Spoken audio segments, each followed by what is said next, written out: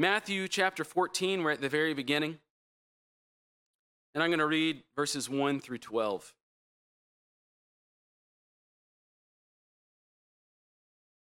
The Word of God says this. At that time, Herod the Tetrarch heard about the fame of Jesus, and he said to his servants, "This is John the Baptist. He's been raised from the dead. That's why these miraculous powers are at work in him." For Herod had seized John and bound him and put him in prison for the sake of Herodias, his brother Philip's wife, because John had been saying to him, "It's not lawful for you to have her." And though he wanted to put him to death, he feared the people, because they held him to be a prophet. But when Herod's birthday came, the daughter of Herodias danced before the company and pleased Herod, so that he promised with an oath to give her whatever she might ask. Prompted by her mother, she said, "Give me the head of John the Baptist here on a platter." And the king was sorry. But because of his oaths and his guests, he commanded it to be given. He sent and had John beheaded in the prison, and his head was brought on a platter and given to the girl. She brought it to her mother. And his disciples came and took the body and buried it. And they went and told Jesus. Let's pray.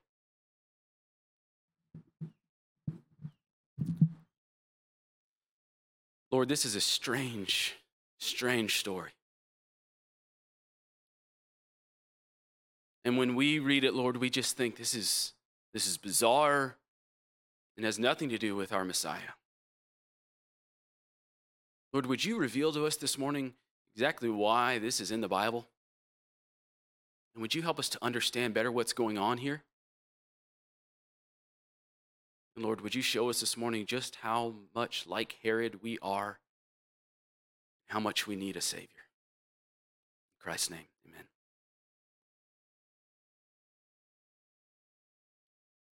Well, this week and next week, we're going to follow Matthew's comparison of two kings and their two banquets.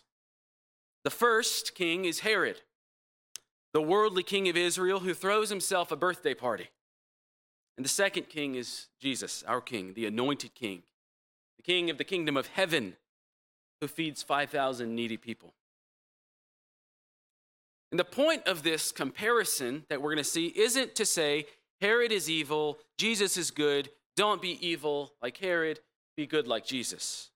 The last thing that any of us needs is a gospel-less do better sermon. The point is instead for all of us to come to the realization that we are all following one of these two kings. We are all growing in the image and in the likeness of one of these two kings. When we look at where this story is, this true story is, it's not an accident that Matthew places this incident where he does in his gospel. Just think of the last couple of verses from chapter 13, if you listened last week. Jesus taught us there at the end of chapter 13. He's in Nazareth. He's rejected by his own people. And one of the last things he said is that prophets are not honored by the people who should honor them. I'm paraphrasing. They're not honored by the people that they're sent to. And then the very next thing that Matthew tells us about is this John the Baptist, who's not honored by the people that he sent to. Worse, he was killed by them. And if you're reading carefully, you'll see that John's death, John the prophet's death, is foreshadowing for us what will happen to the prophet who was rejected in Nazareth. So our text this morning is after that. It's after Jesus' rejection in Nazareth, but it comes before Jesus miraculously feeds the 5,000. Last week, Jesus identifies himself as the prophet, the one who speaks the word of God. This week, we have John the Baptist, the forerunner prophet, who dies at the hands of a wicked king. This week, we have a wicked king who lays out a banquet for the rich and powerful. And next week, we have Jesus, the good king, who lays out a banquet for the hungry and the needy. See what Matthew's doing? He's weaving together for us a tapestry that in the end, when we step back, we'll see this is not just a great biopic about the 3 years of Jesus' ministry. When we look back at Matthew's telling of events, we'll see clearly Jesus is the Messiah. He fulfills all of the prophecies of the Old Testament that were pointing to the Messiah. Remember, Matthew's gospel is not just a news report. It's more than a news report, though the news is true and the news is good. And it's not just a history book. It's more than history, though the history is true.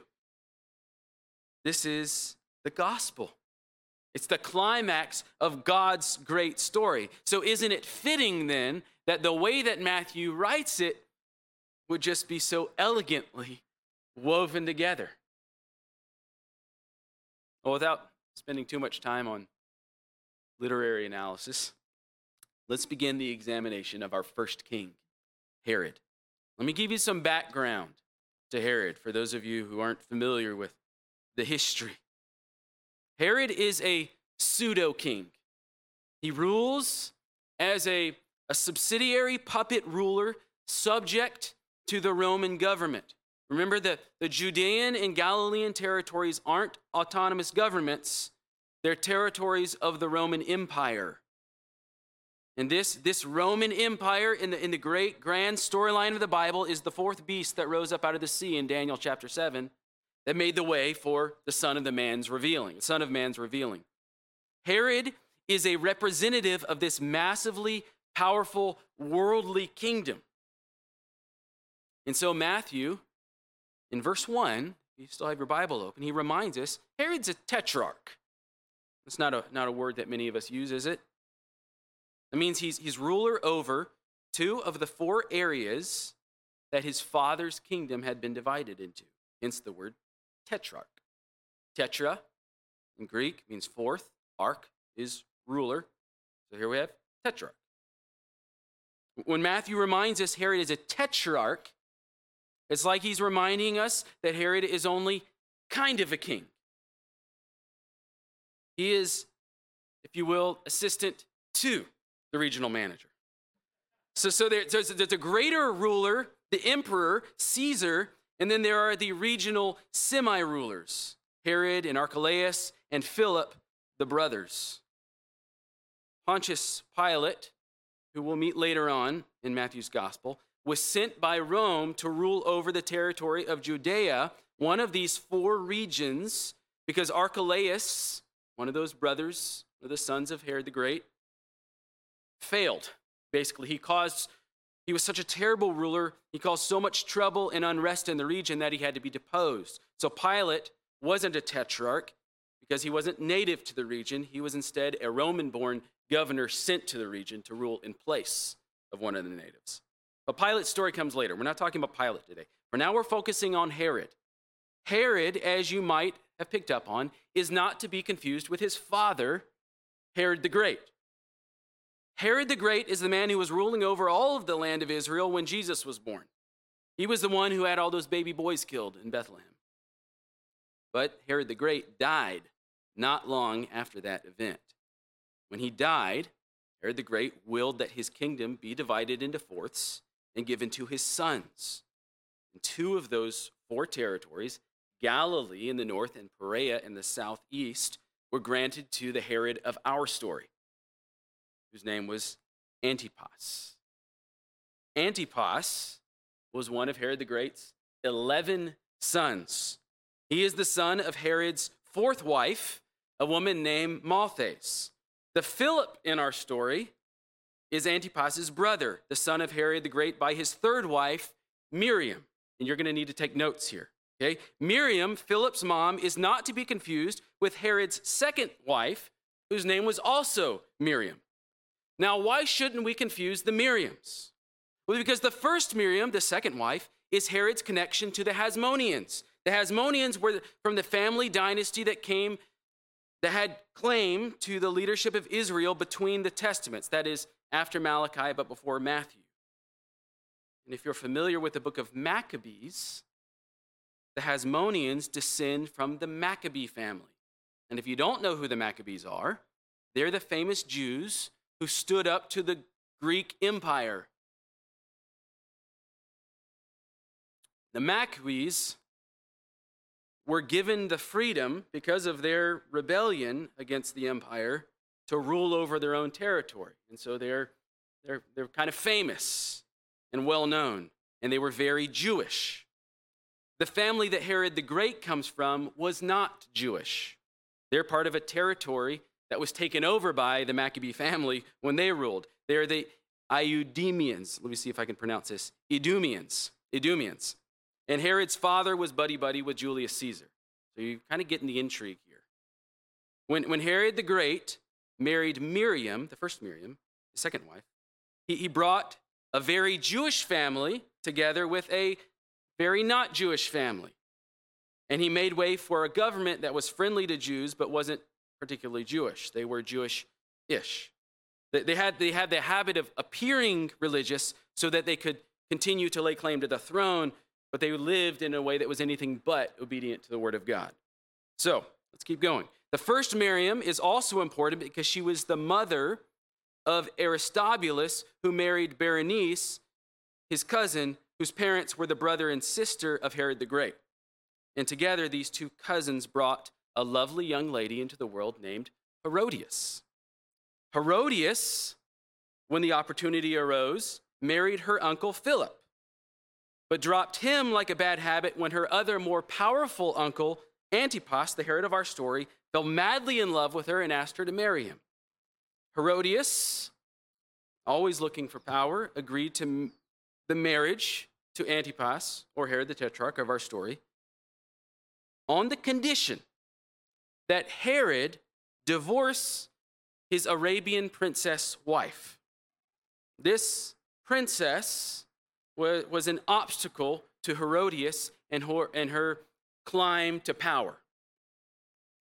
The princess's father was the king of Nabatea, the country that bordered Herod's southern territory. And this marriage arrangement had been made to keep the peace between these two territories. So Herod, overwhelmed with passion for his niece, also his brother's wife, agreed to leave the princess and all the political benefits that came from that marriage so that he could have his brother's wife. And then you can imagine the insult. You're a king of Nabatea, and you can imagine the insult of having your daughter dumped by your son-in-law so he could marry his brother's wife. That didn't sit well with this king. To him, this was unforgivable, and so he went to war with Herod, and Herod lost. So this is all information that if you were reading Matthew in the first century, you would already know.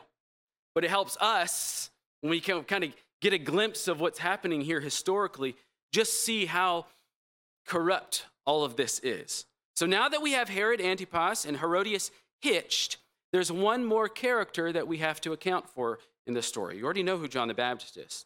Herodias has a daughter from her first marriage, and her name is Salome. I don't think Matthew names her, but Mark does. Her name is Salome. And Salome, who was very influenced by her mother, will eventually marry Philip. Not her dad, Philip. A different Philip. Her other uncle, Philip. Herod the Great had two sons named Philip. One was a tetrarch and one wasn't. Salome married the tetrarch. Eventually, Salome. What's the name? Salome. Thank you. I've got it wrong on my notes. Eventually, Salome left her uncle Philip for Aristobulus III, her cousin on her mom's side, which is really technically also her dad's side. So you should know, I hope by now, that you're feeling really good about your family, right? These are the characters in our story. Herod Antipas, also known as the Tetrarch, Herodias' niece and wife, and Salome, also his niece, but because she's his brother's daughter, his great niece, but because she's his niece's daughter and his stepdaughter. Anyway, we'll just call her Salome. Herod, though, is our focus, all right? And now I hope you can see, it's very clear, he's a worldly king. He's a very worldly king, in every sense of the word worldly. So let's turn now to our text and examine some of his defining characteristics. Look at verses 1 and 2. Right from the beginning, starting in verses 1 and 2, we see that the worldly king is guilt-ridden. In verse 1, the fame of Jesus is spreading throughout the land, and the news of this miracle man has reached Herod.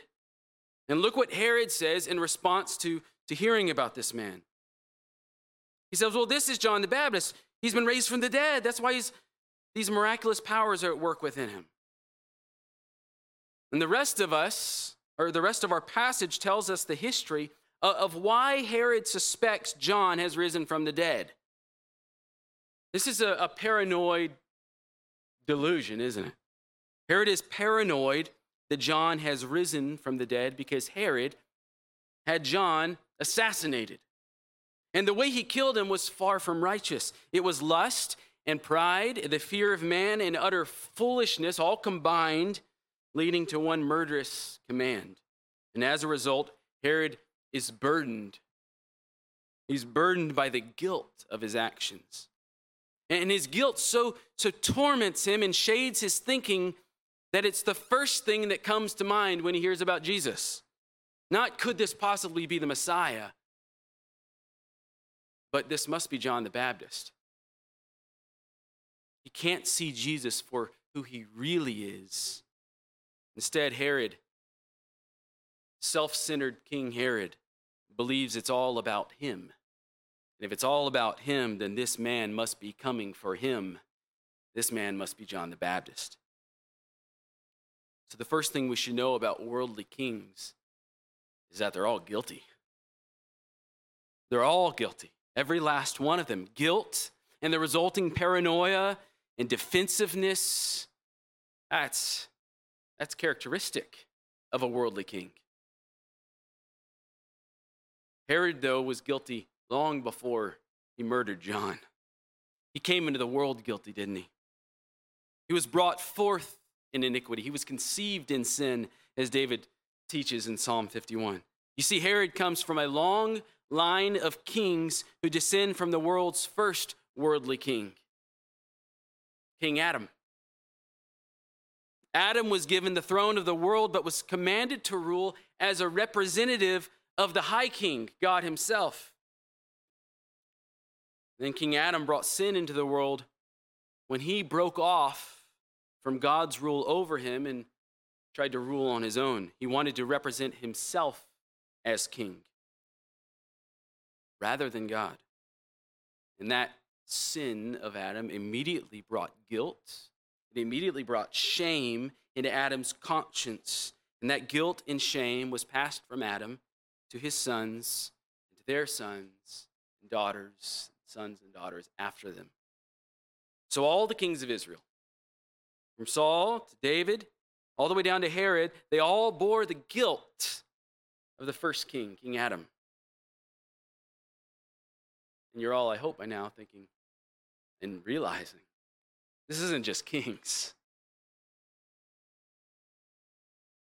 It's not just kings who come into the world with this guilt. All of us do. All of us are born with the desire to rule over ourselves and our little kingdoms, and so we share in the result. We share in the guilt that comes from our desires. All of us are far more like Herod than we would care to admit.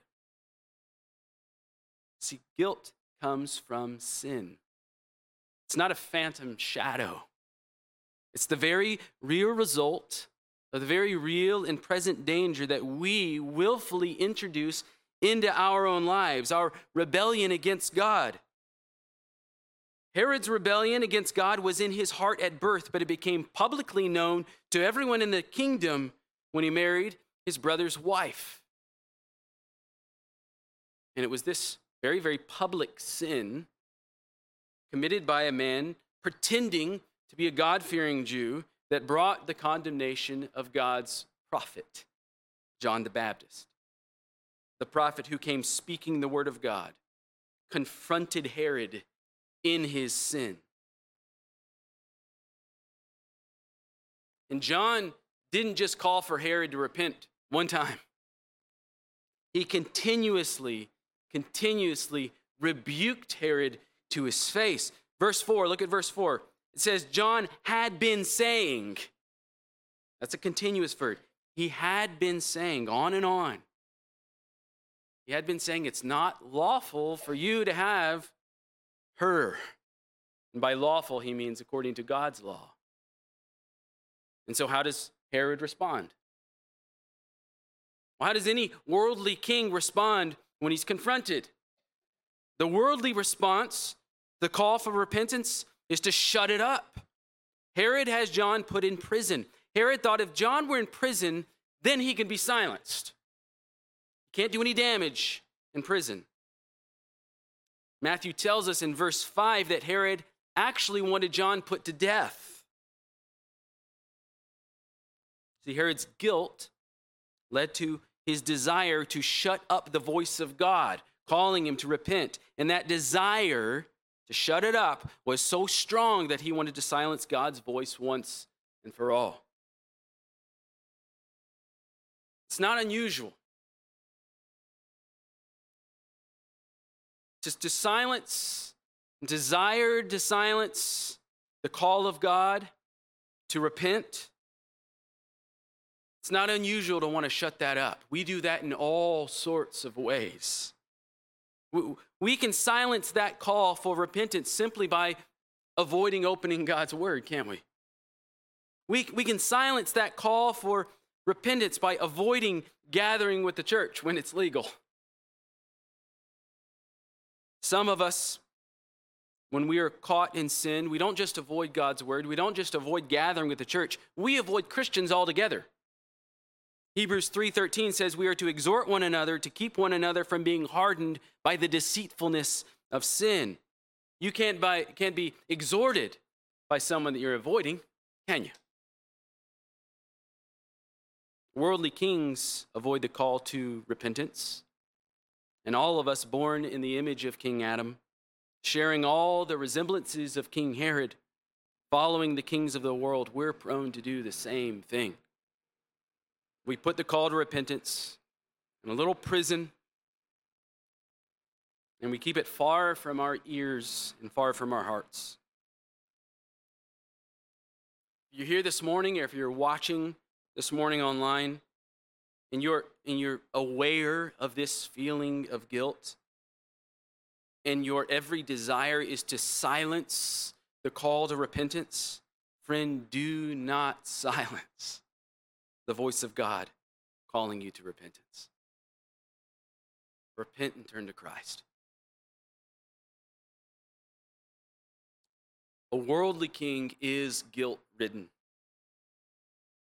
The second defining characteristic of a worldly king is that he's controlled by the fear of man. Look at the second part of verse 5.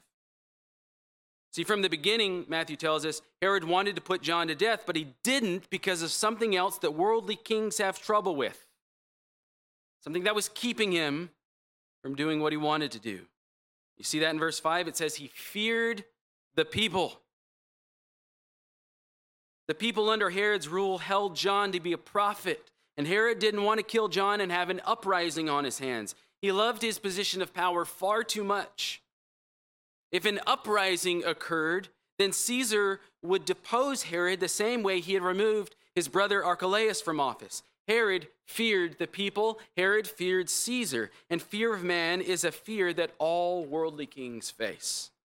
Herod's fear of man is all over the place in this story. He can't do what he wants to do with John at first because of his fear of man. And then it's his fear of man that leads Herod to do something foolish to entertain his guests by having his stepdaughter/niece dance, probably seductively for these men. After Salome pleased Herod by her dancing, it's fear of man that leads him to try and impress his guests by offering Salome anything that she wants. He wants to be seen by them as powerful. He wants to be seen by them as having so much fortune that he can offer this girl anything. Mark, in his account of this story, tells us that he even offered up to half of his kingdom. Ironically, it's this same fear, this fear of man, that kept Herod from killing John, that leads him to murder John. Look at verse 9. After Herodias, the wife, niece, sister-in-law, manipulates the drunken chaos of this birthday banquet, Herod ends up caught between the fear of the masses, the people, and the fear of his guests. You see where fear of man has got him? Look at verse 9. And the king was sorry, but because of his oaths and his guests, he commanded it to be given. He commanded John's head be removed from his body and brought on a platter. So why did Herod have John murdered? Well, because he got himself into a stupid pickle. He made a foolish promise to his stepdaughter and then had to keep it because of his guests. He was controlled by his guests. And you should know that these weren't just any guests. These were the rich and powerful. Mark tells us in his account that the people in attendance at this banquet were nobles. They were the military men. They were the leaders of Galilee. It's a who's who of Herod's little kingdom, and Herod is forced between fearing these people and fearing the masses. Think about this predicament for a moment. Should this powerful, rich pseudo-king who kind of rules over half of Judea, who personally knows Caesar Tiberius, emperor of the known world, I mean, this guy's got connections. Should he rebuke the absurd and wicked request of this 13-year-old girl who is obviously being manipulated by her power-hungry mother? Or does he keep his promise, as foolish as it is, and show these rich and powerful people that he is the big-chested man that he claims to be? To someone who fears man, doing what's right isn't really an option here, is it? Not when your reputation among the elite is at stake. In fact, doing the right thing didn't even show up to this party. He wasn't invited. See, to fear man is to be controlled by others. Herod is controlled by the desires of his stepdaughter. He's controlled by his wife. He's controlled by the opinions of these powerful people who've come to his birthday banquet. And being controlled by these people, fearing them far more than he fears God, he lives in constant fear, and he gives in to this vicious request, and he has John killed. The fear of man always leads to disastrous consequences. So let me ask you, those of you who are awake,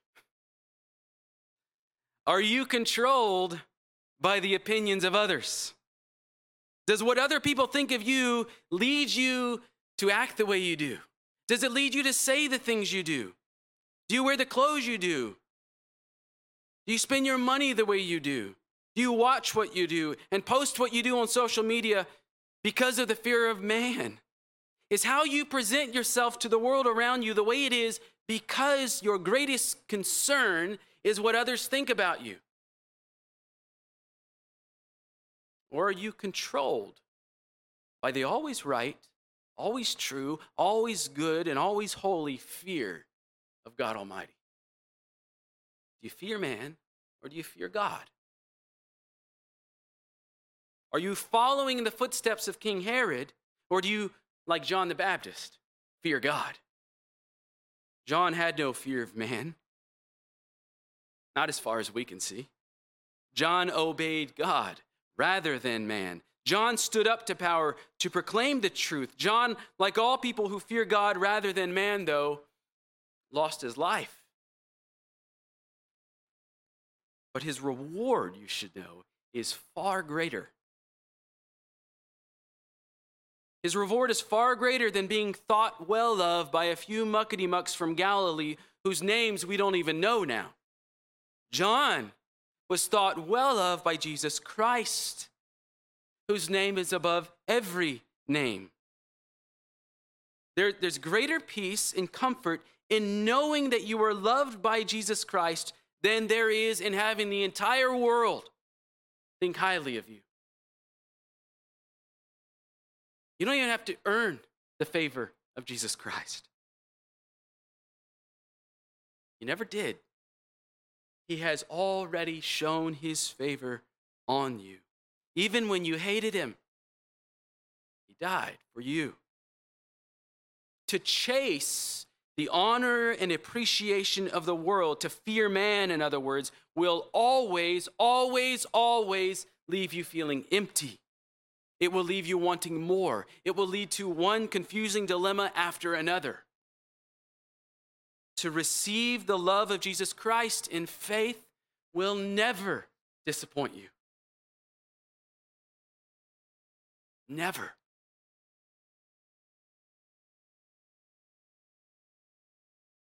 Herod laid a banquet before these powerful men, and he entertained them, attempting to put on airs that he was a free man who can do whatever he wanted. The truth, though, is that Herod, like all worldly kings, was enslaved. He was enslaved to the fear of man. He was enslaved to his own guilt. He was enslaved to sin. Herod lived his life in a dungeon far darker than the dungeon that he had John put in. Herod wasn't free. Herod was in absolute bondage. Herod's enslavement, his enslavement to sinful desire, caught him up in lust for his brother's wife. His enslavement to sin led to his divorce that led to a disastrous war. His enslavement to sin led him to parade out this little girl to dance for him and his drunk cronies. A little girl who, as a result of her stepfather's bondage to sin, would grow up running from one incestuous relationship to another, seeking the power and satisfaction that her parents taught her to look for. Herod was not in the least bit free. He was caught in sin, and he had no way out. See, the kings of the world are not really kings. They're slaves to the ruler of the world, the prince of the power of the air. Worldly kings are puppets doing the bidding of the great enemy of God, all the while thinking they're free. That is the deceitfulness of sin. Next week, we'll look in our next passage at the true king, the one who in the desert temptation showed his rule over Satan. And then in his death, he showed his rule over sin. And then in his resurrection, he showed his rule over death itself. But you need to know that this king's banquet, this good king's banquet, isn't for the rich and powerful who have it all together and can provide for themselves.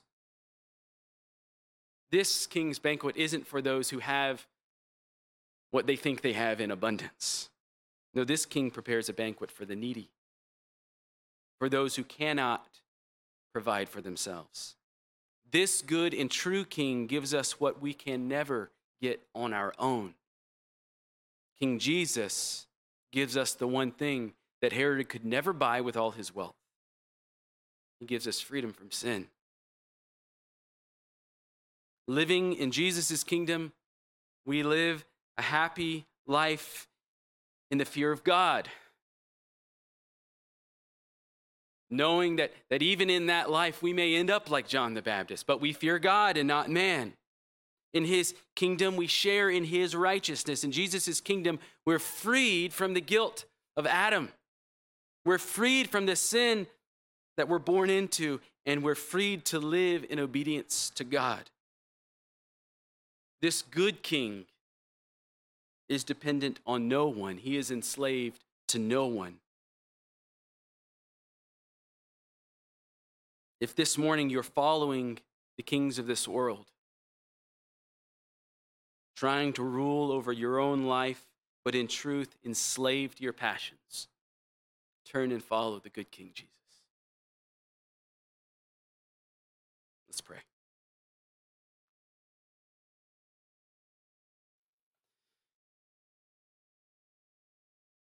Lord, would you reveal to us just how good and perfect our good King Jesus is? Lord, reveal to us, as you have already in your word, the emptiness of this world, the wickedness